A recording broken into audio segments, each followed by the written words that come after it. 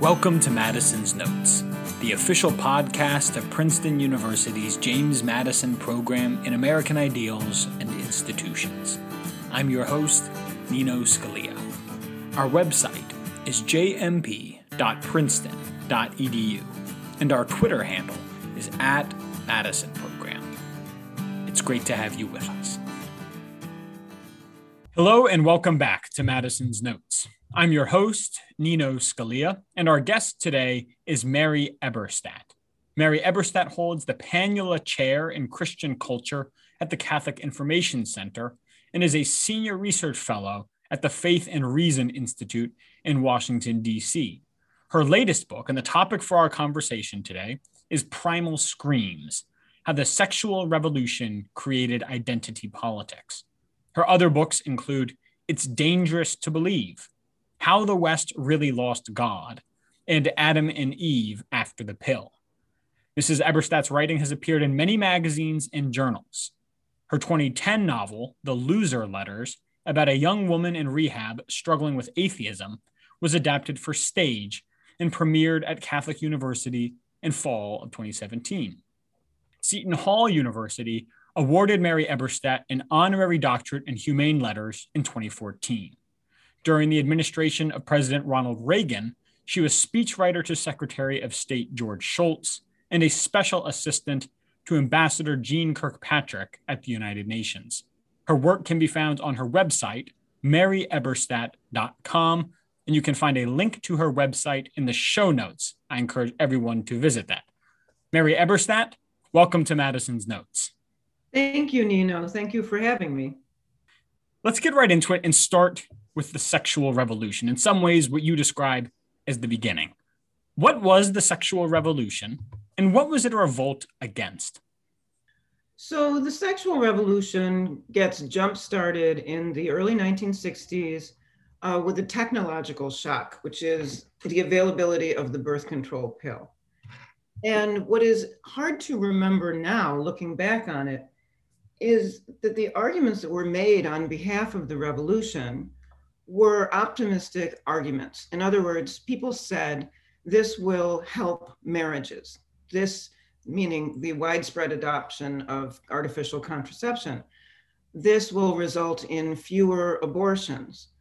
And for reasons we can discuss later, the opposite happened over time. Instead, the sexual revolution ushered in an age of unprecedented divorce, family shrinkage, family breakdown, and of course, abortion.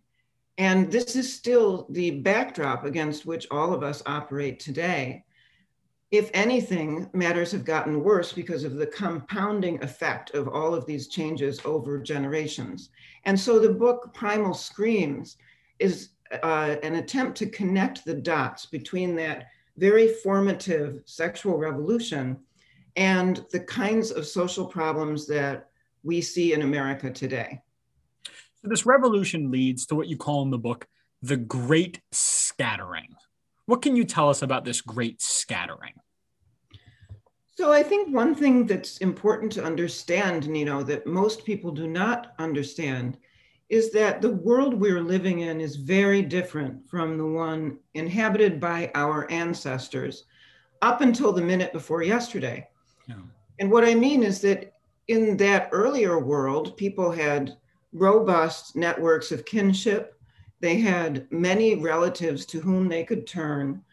But we have seen, again, a diminution of human networks brought on by the sexual revolution and the shrinkage of the family and other factors that we can talk about.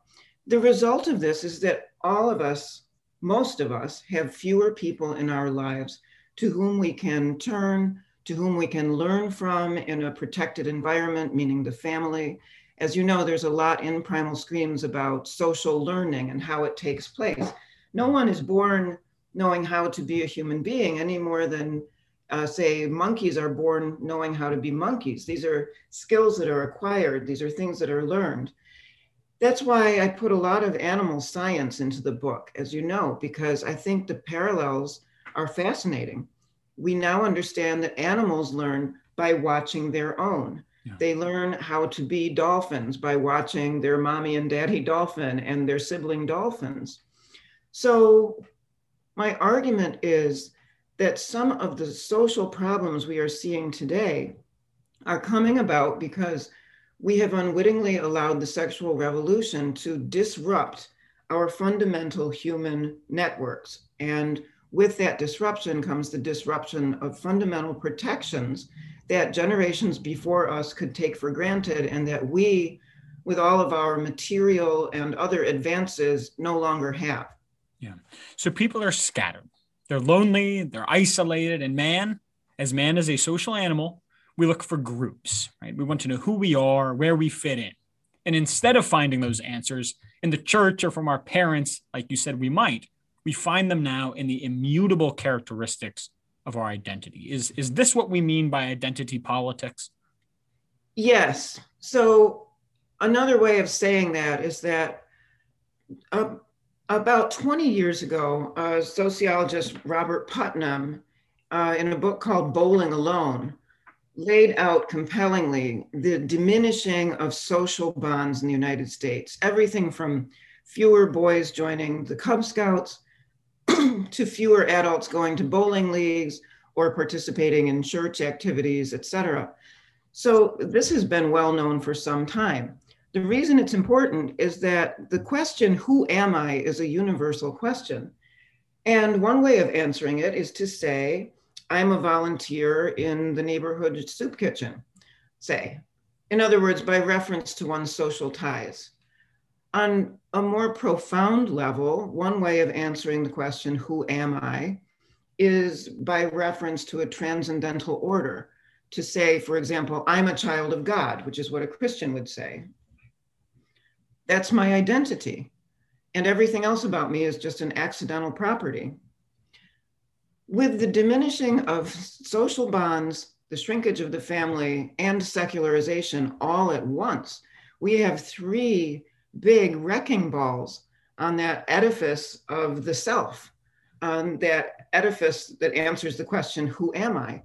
So without resort to those traditional ways of answering the question, people today, especially the young, I think, are frantic to find some substitute identity, some other way of answering that question. And that's why I think we see the flight into these identitarian groups. I believe that conservatives and traditionalists have not understood this very well. It is very common to look at what's going on among young people and say, you're snowflakes, you're spoiled millennials, et cetera. I don't see things that way at all. What I see is something frantic, a frantically performed desire to belong in a world where many people no longer belong in a strong way to their families, their communities, their religious organizations, if any. So there's, I think, a direct connection between what the sexual revolution did to many homes and many communities and what we are seeing now in the streets of America and on the campuses of America, where desperate people take any kind of self-invention that's ready to hand and say, okay, this is my identity instead. The book was a lot of fun for me. In addition to being very insightful, it was fun. And it was fun because I used it as sort of a springboard for a little sociological survey of my own. I would text friends and say, just this, who are you? And I would see how they would respond. And I wasn't astounded. Actually, it was more or less what I expected. One person referenced place. One person, not the same person, referenced religion. One person, not the same person, mentioned their family relationships. All the other descriptors were transient. I'm young. I'm this profession. I have this hobby. Or racial, immutable. I'm a woman. I'm Black. I'm Asian. That was striking to me. That's fascinating. Thank you for doing that. If we put out a second edition, I will want to include that in a footnote. Yeah, absolutely. It's more than anecdotal evidence. That points to the way people have changed answering that question, who am I? Yeah, I think obviously this was just a few texts with friends, but as they say, the plural of anecdotes is data. So it would be interesting to do a larger scale study of that. Now, as you point out, identity politics is in a way a bit of a misnomer. What has been treated as a predominantly political phenomenon is, as you say, pre-political, primal, as the title of the book puts it. Could you say a little more about this primal element that we see? So before we belong to the state, we belong to smaller communities, and the smallest and most important of those is the family. If you undercut the family, you leave people feeling that they have to attach somewhere. You know, there is such a thing as attachment theory. It's somewhat in bad odor these days, but the idea that, you know, infants need a certain amount of time with mom or the other figures to whom they're attached, or else things go badly wrong. Well, I think that the experiments on which that line of thought were based, which had to do with depriving monkeys of their maternal figures and then seeing that they end up with lives of dysfunction, those experiments are tell us something about ourselves. What we don't realize, Nino, is that humanity after the sexual revolution is running this kind of experiment on ourselves. And there is evidence everywhere that it's not going well, especially among the young. You know, even before COVID, there was shocking new data about the rise in mental illness, especially among Zoomers and millennials. At the other end of the life spectrum, we have loneliness studies, which have proliferated in sociology and are mainly about older people who are lonely because they no longer have family or they didn't stop to have a family. But increasingly, sociologists are looking at younger people and finding that there is pathological loneliness there as well. In 2020, to add some more evidence, the rate of drug overdoses was higher than it had ever been in a 12-month period, higher than it had ever been, even at the height of the opioid crisis.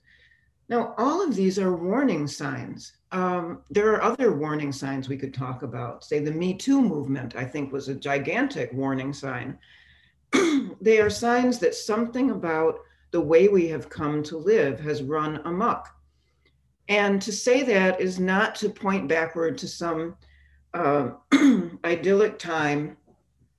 It's not to point back to the 1950s or otherwise try to go back in time. There is no perfect time. But we are saddled with signature problems that the generations before us did not have to wrestle with, and we do. And I dedicate my work to the idea that speaking about these things plainly and connecting the dots in the right way will actually spare some future people the kind of suffering that we see around us. Yeah, absolutely. Let's talk about one of the places where we see this problem perhaps most clearly: boys and girls. You say men are becoming more like women and women are becoming more like men. And the implication is obvious. The two are not the same. It means something to be a man, and that is different from what it means to be a woman. So what does it mean to be a man, and what does it mean to be a woman?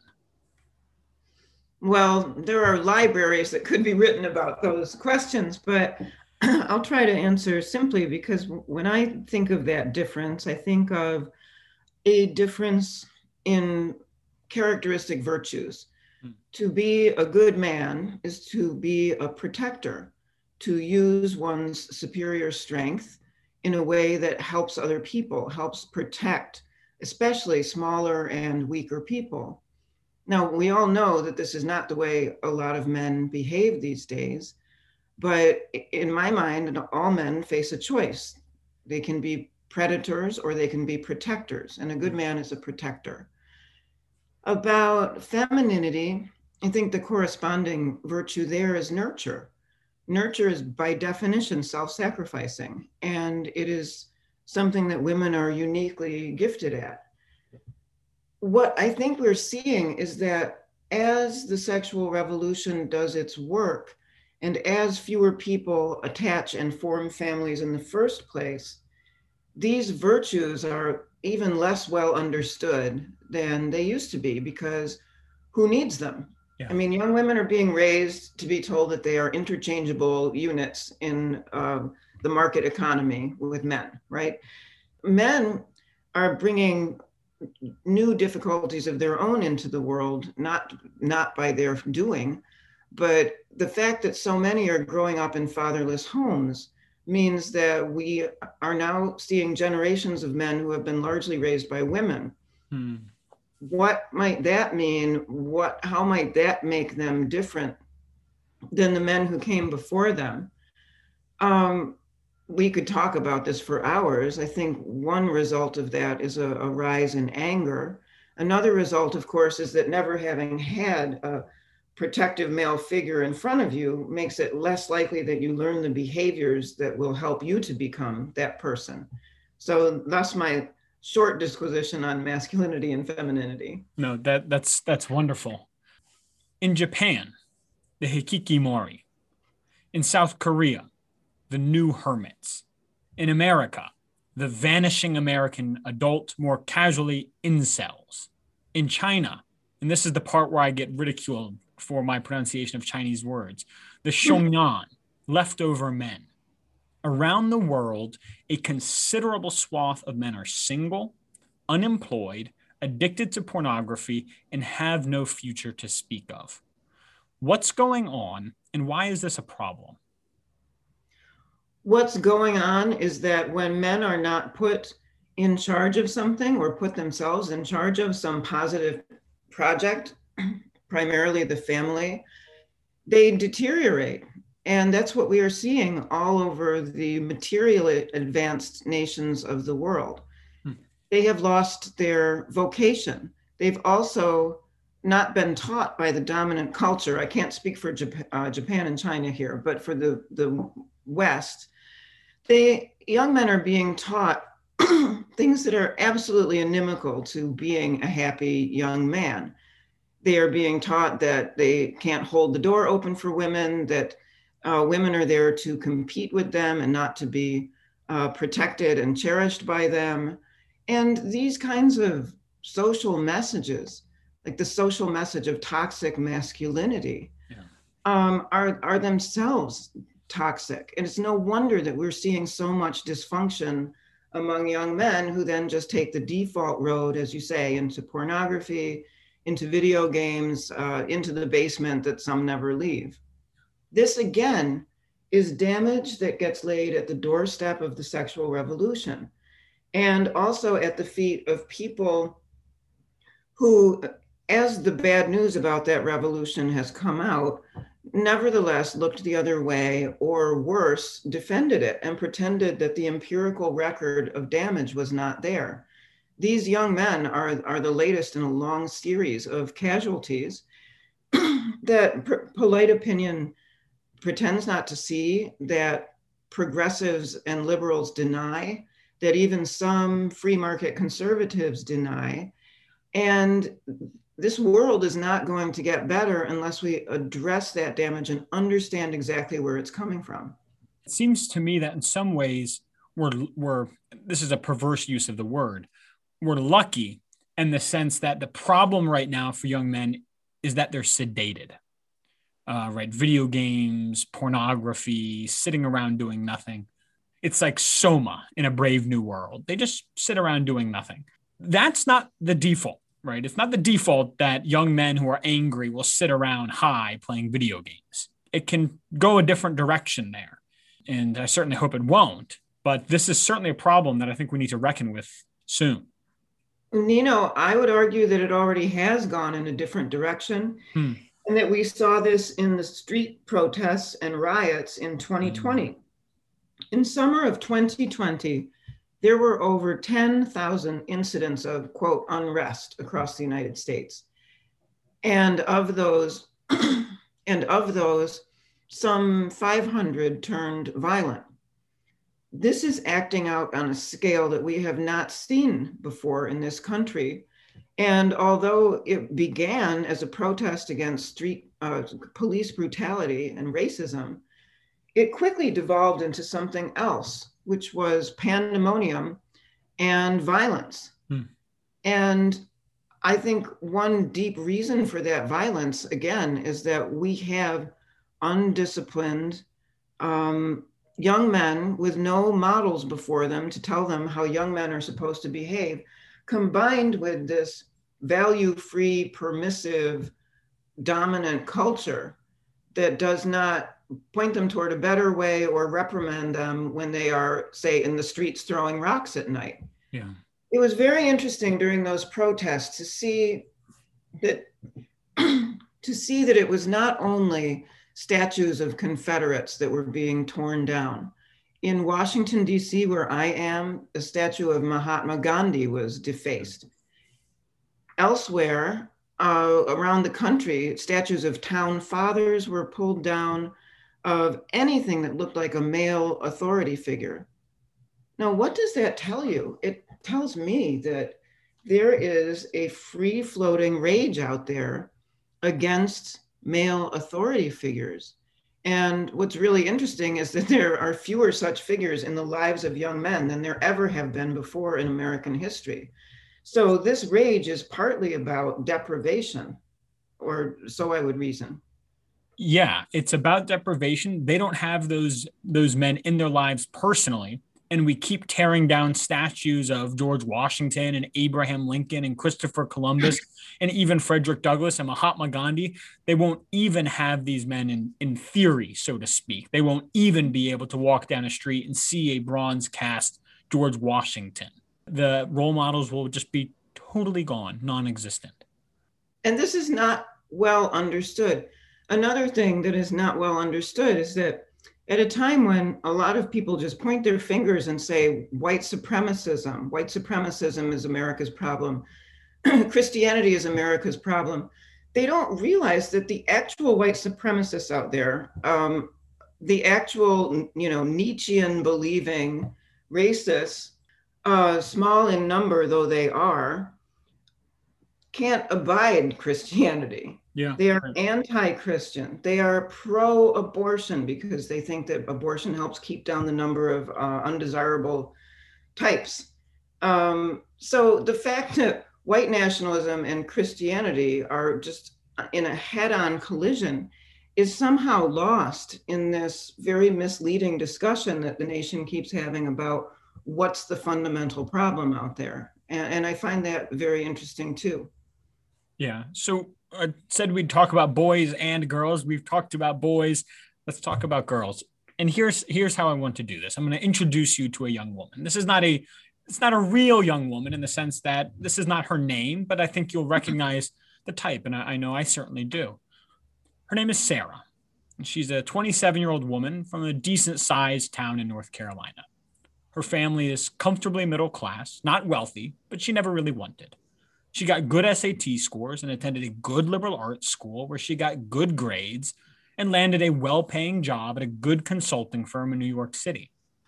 She goes out on the weekends with a few friends, has occasional casual sex, flits in and out of relationships, and if you asked her if she were happy, she would probably say yes. Her friends would probably say the same. But each Sunday, usually after a bottomless mimosa brunch with friends, she develops a case of the Sunday scaries and would admit, if you asked her then, that something is not quite right. She can't put her finger on it, but she feels vaguely unsettled, vaguely unhappy, and vaguely lonely. What would you say to her? I would say that she has been misled by her culture. I think it's a poignant portrait that you just drew, and it applies to a great many young women who have been told by their schools, sometimes by their parents, that the most important thing is succeeding in the paid marketplace and figuring out the family stuff later. That advice is the opposite of what goes into long-term happiness, because that advice, if it's followed long enough, leads to a world in which, oops, I forgot the baby. That is, it's too late.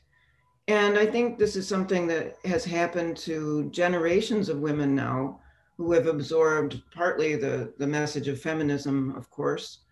And exactly the opposite is what we should be telling them. We should be telling them, no, not to, get pregnant at 14. We should be telling them, though, that their chances for children evaporate far earlier than they do for men, that the most important thing in life is not making partner in a law firm. The most important thing in life is instead finding someone you love with whom you can have a family or otherwise contribute to a shared community.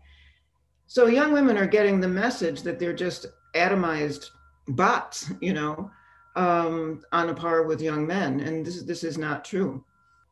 By all accounts, sex has never been easier to find. Right? Dating apps, a promiscuous hookup culture, birth control, co-ed dorms, the list goes on and on. And yet Americans are having less sex. Fewer teens are having sex than ever before. What's going on? Answer one, pornography is going on.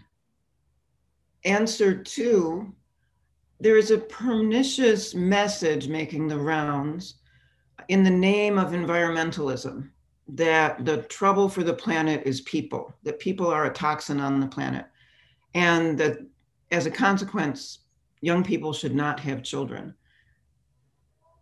This is a corruption of environmentalism, of real environmentalism, which I am all for. But this corrupt message, I think, is infiltrating young people on a scale that one wouldn't expect. And what they need to understand, again, if loneliness is the problem out there, having families is the solution. And loneliness is very much the problem for Zoomers and millennials. I believe the Zoomers are said to be the loneliest generation of all, even more than old people. That tells you something striking. So we have a situation where young people, in many cases, are withdrawing from the world at exactly the time when what they need most is to connect with it. Obviously, the internet is part of this, Obviously, addiction to games and other stuff on the internet is part of this. But the atomization and isolation that these young people are part of actually predates the internet. Identity politics and its declarations of not being able to trust the rest of the world begins in 1977, well before the internet. 1977, just as the sexual revolution is really taking off, suggestively enough.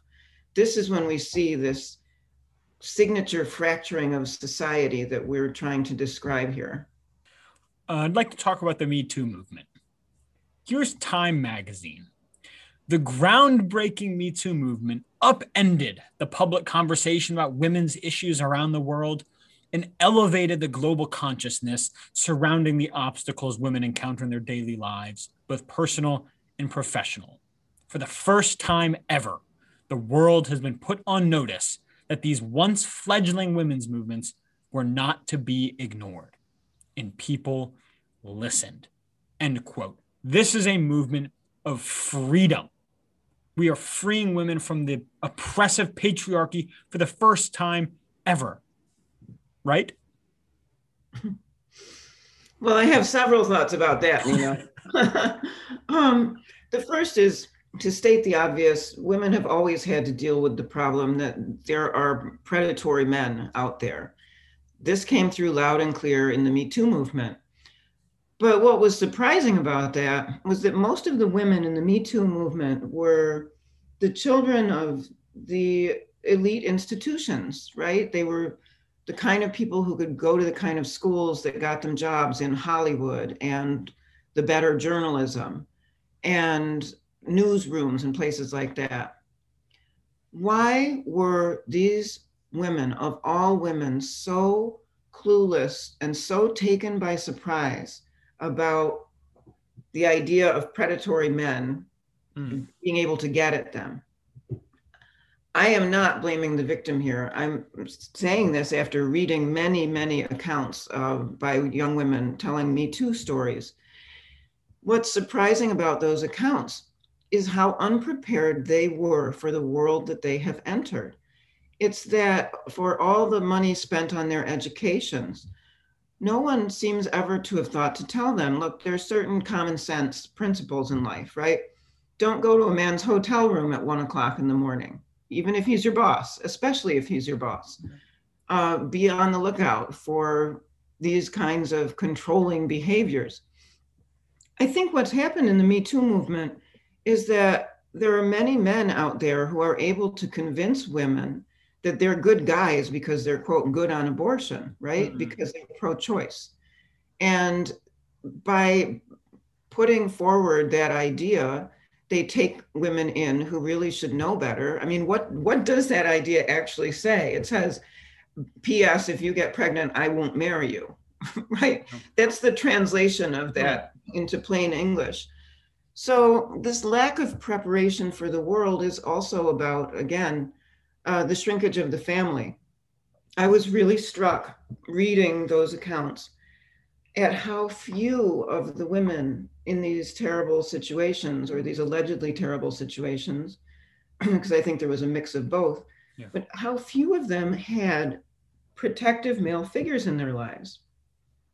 I didn't read a single account in which someone said, and then the morning after my boss did that, I called my dad. Or I called my brother, or I called my uncle. I called my uncle so-and-so. What does that tell you? It tells you that the shrinkage of the family is having real life repercussions. And I don't mean that we should devolve into a Hobbesian war out there in which protective men get to do whatever they want to do to men who have allegedly done bad things. No, we have a society, we have a rule of law here, and we need to stick to that. My observation instead is that the disappearance of protective male figures has now gone so far that young women in that Me Too situation didn't even think to invoke such a figure. There were a couple of stories involving celebrities in which boyfriends played a protective role. One of them went to one of the most notorious predators in Hollywood and said, knock it off. And there was one other story like that. And beyond that, if you only read the Me Too literature, you would think that young women were being launched into the world like spores with no support and not knowing where they're going to land and no one to steer their way. And that, again, is more poignant fallout of what we as a society are doing to ourselves. I recall in college, we would read Hobbes and Locke, and we would talk about the state of nature. And inevitably, usually conservative students would say, this doesn't exist. There is no state of nature. We've kind of created the state of nature here in the 21st century. We take young people and we say, be free. Welcome to the world. You don't know who you are because we don't know who you are. Be whoever you want to be. We think that's a compassionate, inspiring message to give to young people. Be whoever you want to be. But they want to know, well, who should I be? How should I live? Who am I? What am I supposed to do? It's cruel to withhold that answer. Yes, and part of that is that people want to be proud of themselves and proud of where they come from in a good way, not in a chauvinistic way, but in a very natural way, because they want to belong to things that they can love and admire. And here we get into the problem of what several decades of education, especially elite education, has been doing. Essentially, it's been telling young people, you have nothing to be proud of. Your country is racist, imperialist, bigoted. Your fellow citizens are worse than Neanderthals. Anyone who voted for Trump doesn't deserve to be in polite company. It's this endlessly negative litany about America and about organized religion, of which many terrible things are also said, as you know. And the problem, again, is that this is taking away the inheritance of people who deserve it. Anyone born into the West deserves to know about both the problems and the grandeurs of Western civilization. And similarly, most of the the greatest artistic treasures in Western history cannot be understood without explaining Judaism and Christianity. These are all things that people can be proud of, but they have to know about them in order to be proud of them. They can't just be robbed blindly of them and then be expected to understand. So that's another kind of remedial work that needs doing out there, that would also diminish some of the atomization and the fracturing that we're seeing. Because if people could understand, hey, there are great things about America. I'm an American, you're an American, you might be a Democrat, I might be a communist, but we can be proud of some things here. That kind of unity would go a long way toward restoring what we need, I think. How much blame should we assign to capitalism for these trends we've been talking about? And I don't so much mean the technological innovations that capitalism brings so well, both for good and ill, right? Obviously, cars, the internet, the pill, technology like this contributes. But I mean the sort of hyper-capitalistic mentality that treats human beings as units of economic production. So, for example, if you ask a young woman, why is the pill good? You'll probably get an answer, and I've heard this answer before, so I know this is the case. An answer is something like this. Well, the pill allows women to spend more time in the workforce, which in turn increases GDP, which allows women to earn more money, and so on and so forth.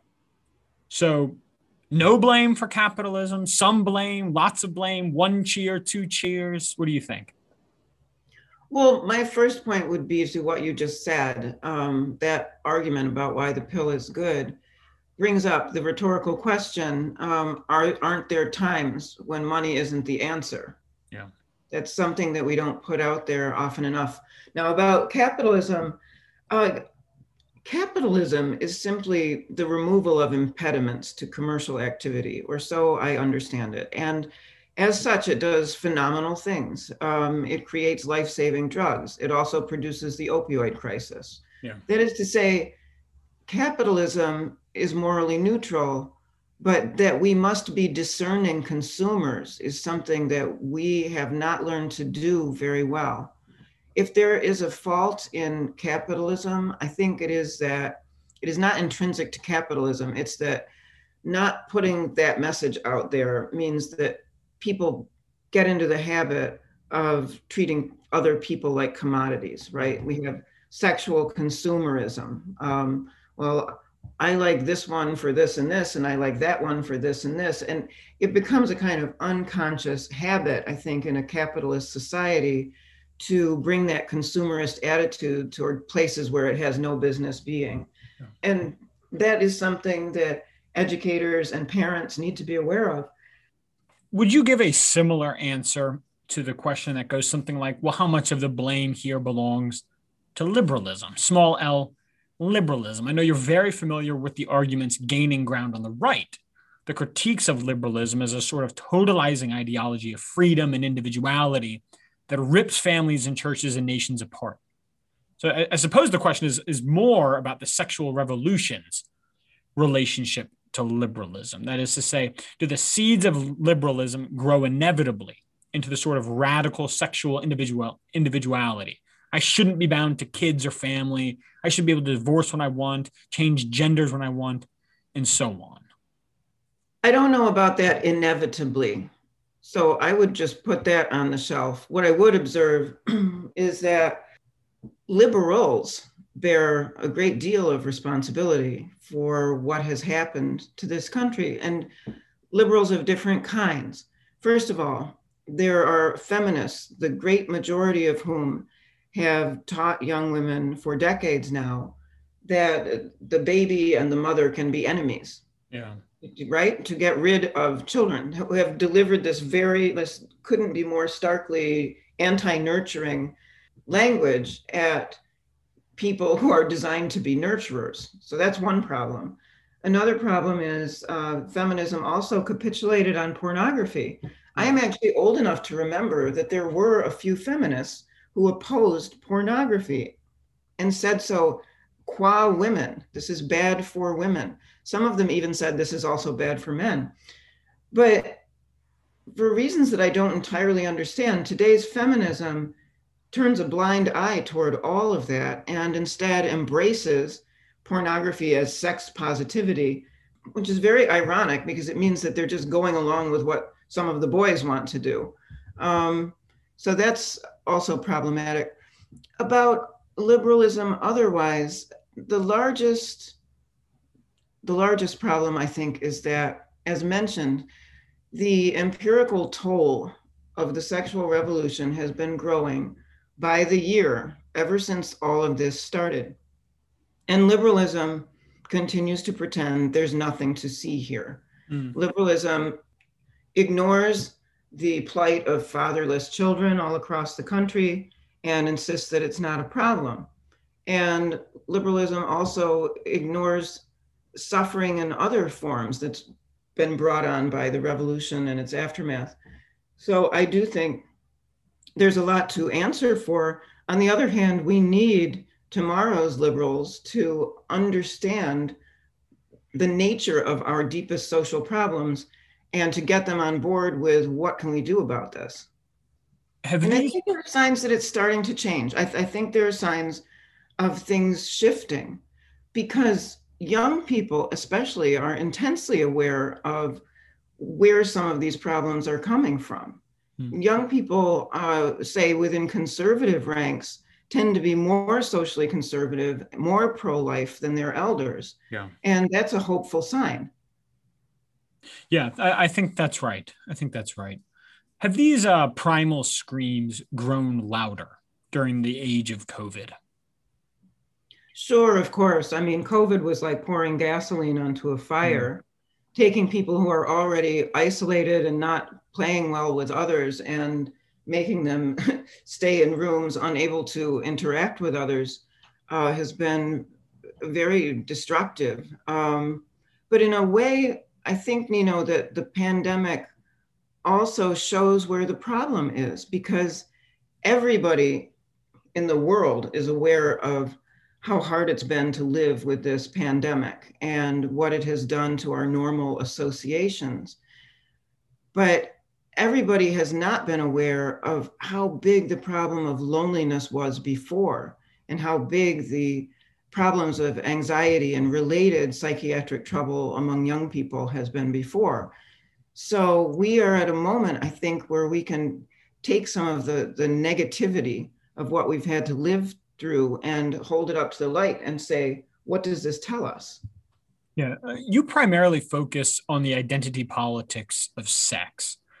How do the identity politics of race fit into this picture? Well, of course, racism, America's original sin, is still here. And I disagree with some of my fellow traditionalists who say that mockingly, as if racism doesn't exist. Of course, racism exists. But it does not exist on anything like the scale that the dominant voices in our culture say. There's critical race theory and stuff that is being poured into schools, which has generated a backlash that I hope we see a lot more of. Again, has been making people ashamed of their country, ashamed if they have white skin.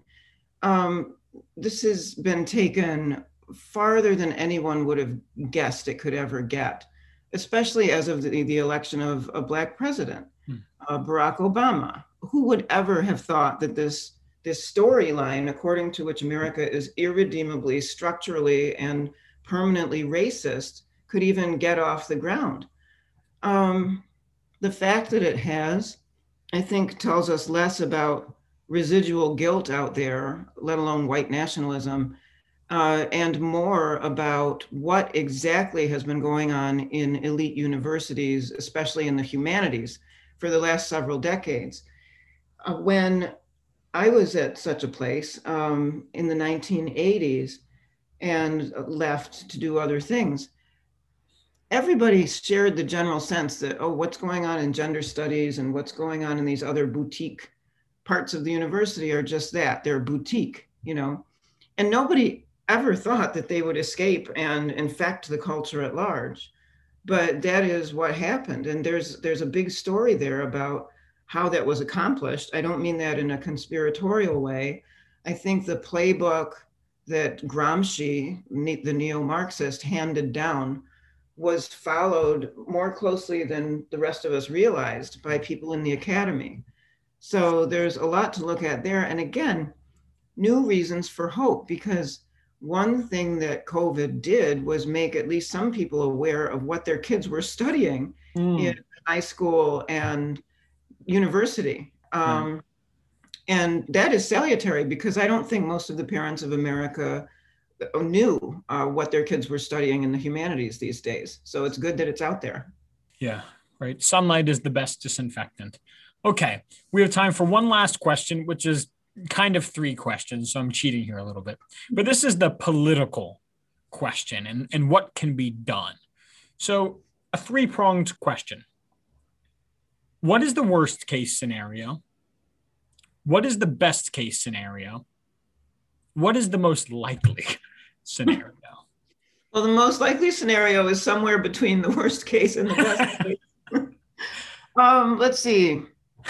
Positive things that could happen. Roe versus Wade goes away, and the value of human life is understood in a new way in this country. That would be a great thing. Second positive thing, let's see what other countries are doing. I mean, I'm not one of these people who's made a pilgrimage to Hungary, and I can't tell you all about Viktor Orban. But I can say that if Hungary is finding success with these policies that are designed to make it easier on the family, like the fact that if you have 4 children and you're a woman, you never have to pay income tax again, for example. If these policies are actually having an effect, or if the policies of other countries are having an effect and making it easier to form families and have families, let's look at them. Let's let our open-minded legislators look at those things and try and produce something like them. A third positive thing, when you hear about the nuns and the rise of, people who have no religious attachment, that is counterbalanced by something else, which is real signs of religious renewal, including on campuses. There are all kinds of organizations that did not used to exist on campuses in America. I have in mind things like the Thomistic Institute, Thomistic Circles run by the Dominican Order, which now has a presence on every Ivy League campus and many more. Or the Fellowship of Catholic University Students, which has completely taken off in the last 10 years, and it is now on over 100 American campuses. So these are signs that people are newly interested in avoiding some of the damage that I talk about in Primal Screams, and actively interested in cultural renewal. And there are many more examples that I could cite like that. I find it very heartening that most of these are emanating from the young demographic, because that's what we'll need to turn some of this trouble around. And that is the case for hope and optimism. But it has to begin with naming things with the right names and understanding how we got here. And that's what I'm trying to help with in however modest a way. One of the reviewers of your book referred to you as a latter-day Daniel Patrick Moynihan. And I don't think that's overstating the case. If or when we're able to get some of this under control, younger generations will look back at your work and point to it as instrumental in getting us on a better track. So, Mary Eberstadt, thank you so much for joining us today on Madison's Notes. Thank you, Nino. Thanks for that very kind conclusion. Well, there you have it, Madisonians. The great Mary Eberstadt on how the sexual revolution gave us identity politics. Mary is always very much worth reading and hearing from, and Primal Screams is certainly no exception. I encourage everyone to get a copy and visit her website to learn more about her work. Again, you'll find a link to her website in the show notes. As always, please be sure to leave us a 5-star rating on iTunes and share the show with your friends and family. That's all I have for you today. I hope you and yours have a very happy Thanksgiving, and I hope to have you back with us next time. here on Madison's Notes.